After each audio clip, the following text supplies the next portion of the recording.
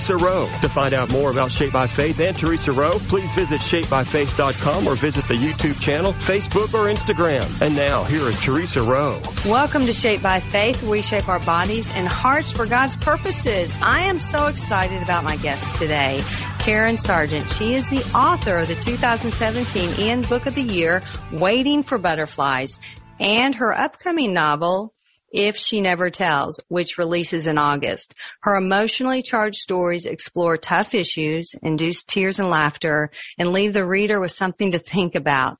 In addition to novels, Karen writes devotions for numerous guidepost magazines and books, and I can't wait for them, Karen, to find out how that all occurred through your story, including Mornings with Jesus, 2023 and 2024, and she's also a frequent Chicken Soup for the Soul contributor. She's a retired high school and college English teacher. Karen gets her teaching fix, I love this, by presenting writing workshops and mentoring aspiring authors. And as a side hustle, she leads book launches for publishers and authors.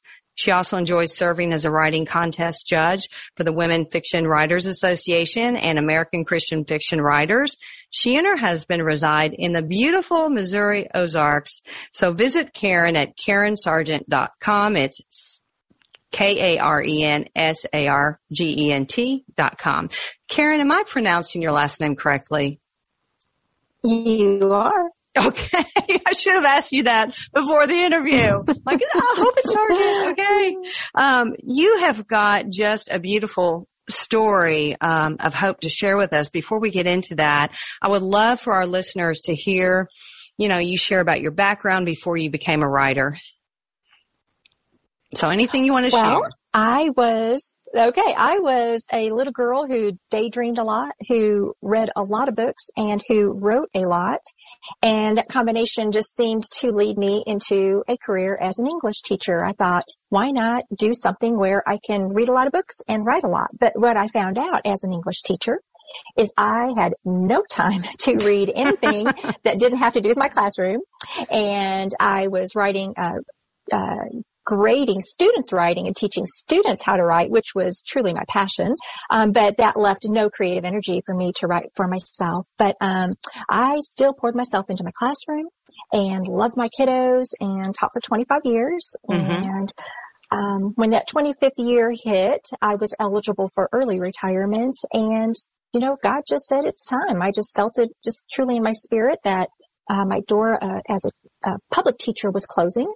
And I needed to move on to the next thing. And my first book had launched a couple of years before my teaching career ended, but I retired early and dove headfirst into writing. So that's what I'm doing now, and I'm getting to feel that passion. Okay, so you've always had that dream, right? Going on to become an author. Okay. I just remember as a little girl sitting at the kitchen table with a crayon and a piece of paper and drawing pictures and pretending to write words because I didn't know how to write yet. So it's been in me for a very long time. I love hearing people's stories because it always points back to a time in their life when we were a child, what God was doing through us at the time. And I tell people I wanted to be an actress, so I was always acting, writing my own plays. And here you were just writing out your thoughts. So that's wonderful. And people need to pay attention to that with their children and their grandchildren and encourage them in the way that they're talented and gifted. Tell us about your faith and when you began living for the Lord. It's interesting. Since I've retired and slowed down, I just have so much more time to reflect on just things. And my faith story is something that has just really been very prominent in my heart and mind here the last, few months, because it really goes back to I was not raised in a Christian home, and I was raised in a broken home and a his and hers and ours situation that, was just not ideal, but it was fine. But my mother wasn't a Christian. My stepdad wasn't a Christian. And I just remember before I even started school, and this sounds funny to tell this story today, but so years ago, back in the early 70s, a gentleman who was a neighbor, I don't even remember his name, and I really didn't know his family, but he approached my mom and asked if he could pick my brother and me up for Sunday school. And my mom said yes. And so I just remember this man, I don't even know that I ever spoke a word to him actually, but I remember being in the backseat of his car and going to Sunday school. And what he would actually do is he would take his family to church. He would come back to get my brother and me, and we lived about 7 miles out of town. Wow. He would take us to Sunday school. Then after Sunday school, he would take us home, and then he would go back and go to church service with his family. And I just remember being in the basement of that church on these little wooden benches and singing words like Jesus loves me and the Bible and his banner over me is love and all of those early songs, knowing I didn't really know who Jesus was, but I knew he loved me. And just reflecting back on how I felt as a little girl being in that place and knowing that I belonged, that's really where my story starts. And again, I can't tell you that man's name or anything about his family. But that's where my introduction came from. And I really feel like that's when Jesus did a work in my heart, even though I didn't understand it as, probably about a 4-year-old. Right. That's pretty incredible. My mom became a Christian, probably a few years after that, but she really wasn't involved in church. She just wasn't raised and didn't understand. Didn't really find a fit for church. It was just kind of a different situation. And she became a very regular church attender after I was out of high school. And actually, after my stepdad died, my mom became a pastor's wife. Wow. She remarried. So her story is pretty incredible. But, what I find amazing is that through my life, because it wasn't my parents taking me to church, God always put somebody in my life. And for periods of time, for seasons of time, that made sure that I was in church. And so there are just a lot of people that stand in line that that I need to thank, who are responsible for my relationship with Jesus today. Well, that's pretty incredible about that man. But, it just goes to show we are all called to do that, to step out, invite people to church, pick them up, go out of our way to do that. And he was making disciples. I mean, look at you now. I mean, he's part of your story. And I can say the same. There's people in my life that God sent in, and I could not tell you who they are. But I just remember them, and I remember the impact. And we each have that ability to step out and make an impact, on someone's life and point them towards Jesus.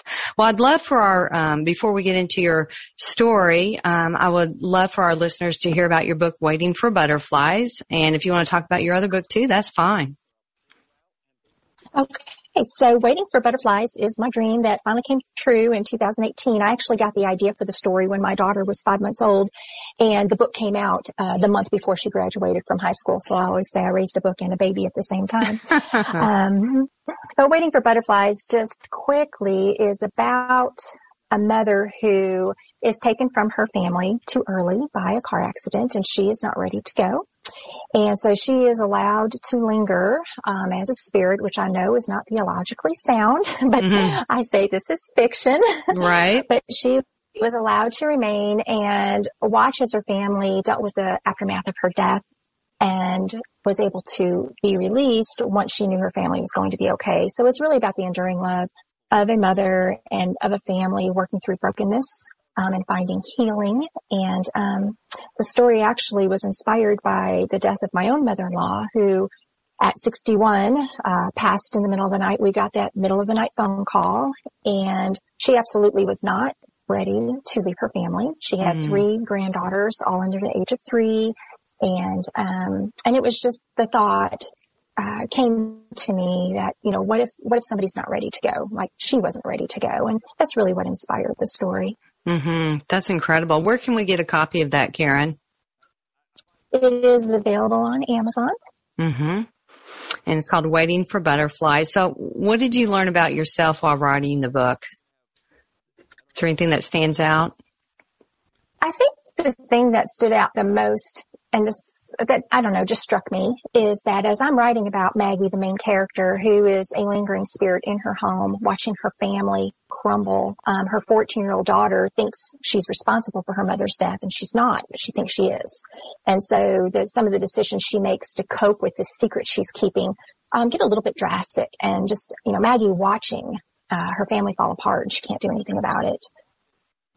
And I just really realized that here I am, a mom, physically here with, at that time, my teenage daughters. And there were just some things that my only option was just to pray really hard. You know, I had good girls, but teenage years are hard years, and things that they have to deal with and go through with peers and decisions and all of the junk that makes up being a teenager. You know, sometimes I was just powerless to do anything about it. I had to stand back and just get on my knees and pray. And I think that's just one of the things that stuck out for me the most as I was writing the book, is how much my experience was like Maggie's experience. That's good. Karen, we're going to take a really quick break right here. So when we come back, everyone stay tuned for more Shaped by. Welcome back to Shaped by Faith. We shape our bodies and hearts for God's purposes. Karen Sargent is the author of Waiting for Butterflies, and she was telling us all about it. So everyone needs to get a copy on Amazon and other places where books are sold. And she is the author of the upcoming novel, If She Never Tells. It releases in August. So her emotionally charged stories explore tough issues, induce tears and laughter, and leave the reader with something to think about. And I can't wait to hear your story, Karen, that you're going to share with us now. About you and your husband. So, you know, you had told me that you and your husband went through a very difficult time when he was diagnosed with leukemia. So I want you to just get into the story and tell us what happened with your husband in March of 2019.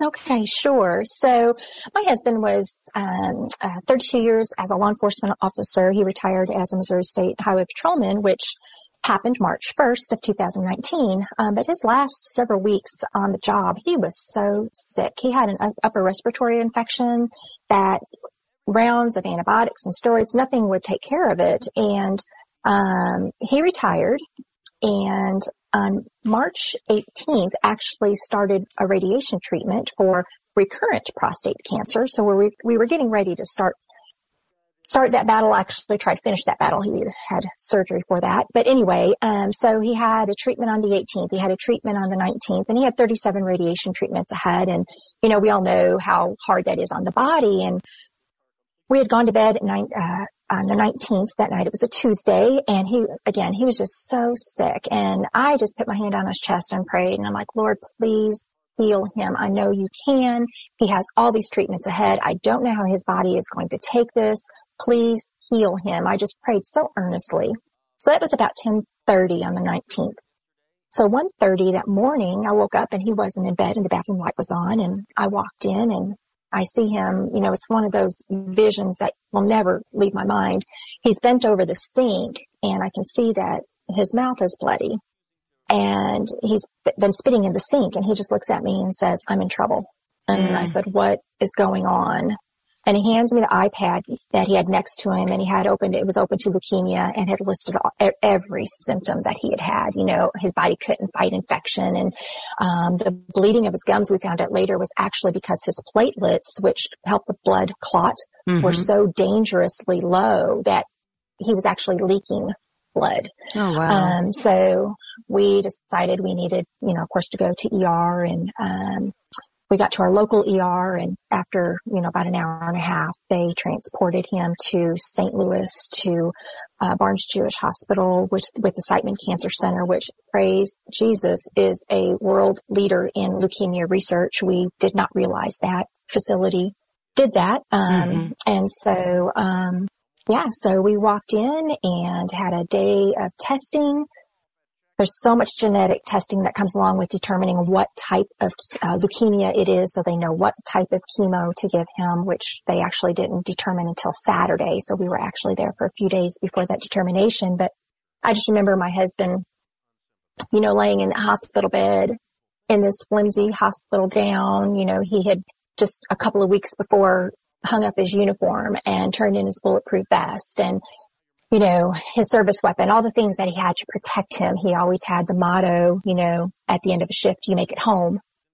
And here he'd made it home from his career, and just a few weeks later is laying in a hospital bed with a disease, you know, threatening his life, and just how vulnerable he looked and we felt, and just that whole situation. And him asking the doctor, so when am I going to be here through the weekend? And the doctor looking at us and saying, no, you're going to be here for at least a month. And just that realization of realizing that first treatment where they really try so hard to put you in remission, just how intense that is. And so we were facing our first 30-day hospital stay. My husband ended up being in the hospital 103 days total over about a 10-month period for his treatment, and ultimately also a bone marrow transplant and a few emergency trips to the hospital when infection had taken over his body because his immune system was so low and couldn't fight. Those are scary times. So yes, we went through a lot in about a 10-month period, and the battle still continues. He is in remission. He does have his bone marrow transplant, but it's a situation that the doctors watch constantly to make sure that the leukemia doesn't relapse. Right. All right. Karen, let's talk about your faith. That's a lot to take in right there. And that's a lot that your husband was going through, that you were going through. Let's talk about your faith and where God was in all of that. So how was your faith impacted with the diagnosis and what your husband was going through? Well, the strangest thing is that night that I prayed and asked God to heal him.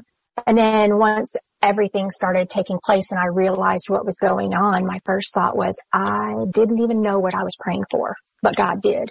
And I just had this, that unexplainable peace, I would say it's just right in the middle of my chest. When I have that feeling, it's, I call it the feeling, and I just had it. And I really had it the entire time. And up to a certain point, which I think we're going to talk about. But, I just kept reassuring my husband, it's okay. It's okay. God's got this. I prayed about it. He's healing you. This is the process. This is, he's going to use medicine. He's going to use doctors. We're going to be okay. And there are many times he would ask me, do you still have the feeling? Do you still have the feeling? Yes, I still have the feeling. Oh, wow. But it was, even beyond that prayer and that feeling, I cannot tell you how many times God just showed up in big and unexpected ways. And it was those moments where it's so undeniable that, there's no coincidence here. This is God letting us know, I'm still with you. I'm still here, and we're still doing this. Well, let's talk about that, Karen. Let's talk about how your husband responded. Obviously, he wanted that hope from you and, of course, from God, asking you that. But how was he responding to what was happening to him? And then I'd love you, for you to get into the man that God did send in. And I know he sent in several people, but the man in the hospital. Sure. So, it's just kind of ironic, and I hope my husband won't mind me saying this, but he was really, from the beginning, just filled with fear. And I think it was one of those things that, he spent his career in a uniform and an authority figure, and take all of that away, and now he's absolutely powerless. And so he really was filled with a lot of fear, and he combated that, and I helped him combat that as much as I could for a very long time. But after he had been in for a few days, and again, this is March, I met a gentleman in the hall. His name was Joe, and Joe was in his 80s, and he was also receiving treatment. His was an experimental treatment, though. And Joe was just bubbly and talked a lot, and just a real kind gentleman. And so unlike Joe, my husband, had not left his room, even though the doctors had told him, get out, walk the hall, keep your strength up. He just didn't want to leave the room. And I finally said to him, one time I threw some clothes at him, shorts and a t-shirt, and said, get dressed, we're going for a walk. And while we're walking the hall, Joe was in the family waiting room alone. And I said, hey, come in here and meet Joe. And so Joe and my husband started talking, and come to find out they were both huge college basketball fans, and it's March, so March Madness is going on. And in the family room was a big flat screen TV, so a ball game was on. And so that was the instant connection for Joe and my husband. And so for the first 3 weeks, my husband was there. Joe was always in my husband's room visiting, or they were meeting in the waiting room to watch a ball game, and it was funny because Joe would come through the door with his IV pole, because they're all connected to chemo all the time practically, or something, some kind of treatment. And we'd hear his chemo pole or his IV pole hit the door before we knew Joe was coming through. And his first question would always be, what are your labs like today? He wanted to see my husband's lab report, which the nurses always printed out for him so he could see what all his blood counts were. And Joe would give his diagnosis of if my husband was going to need platelets that day or if he was going to need blood. He just really kept track of my husband's condition and was very, very concerned. Mm-hmm. And often the doctor would come through to do his rounds, and Joe would be in my husband's room. And at first Joe would go, okay, I'll see you in my room. And he would run out to his room and wait for the doctor to get there. But the doctor got so used to finding them together. He just said, why don't we just do your checkups together here? Wow. So yeah, so it was really funny. pretty precious. And then, go ahead. Oh, I was going to say we need to take a really quick break, and then when we come, we can continue when we come back. So everyone stay tuned. Welcome back to Shaped by Faith, where we shape our bodies and hearts for God's purposes. I'm on the edge of my seat, Karen. So tell us more about Joe and what happened. So, Joe, reached the end of his treatment time, and so he came in to tell my husband goodbye. And of course, we had a very teary goodbye with Joe and his wonderful, wonderful wife, Ruth. And when he walked out the door, my husband said, he's my angel. Joe is my angel. And, we truly feel that God put Joe right there. He was the perfect man, to help my husband walk through his fear and take some steps forward and just have some hope.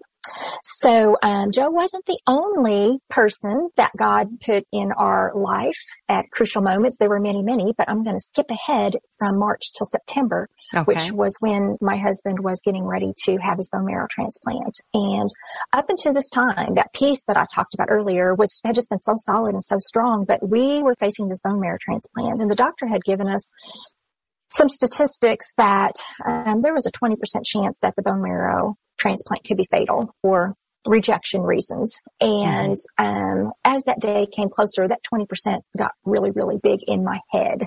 And I really started having just a lot of fear. And I had gone home to pack and get ready for another 30-day stay at the hospital with my husband. And I'm driving back to St. Louis, which was about a 2-hour trip. And the whole time I'm praying and I'm singing. I've got Michael W. Smith's This Is How We Fight Our Battles on repeat. And I'm about on the verge of flipping out, but keeping control.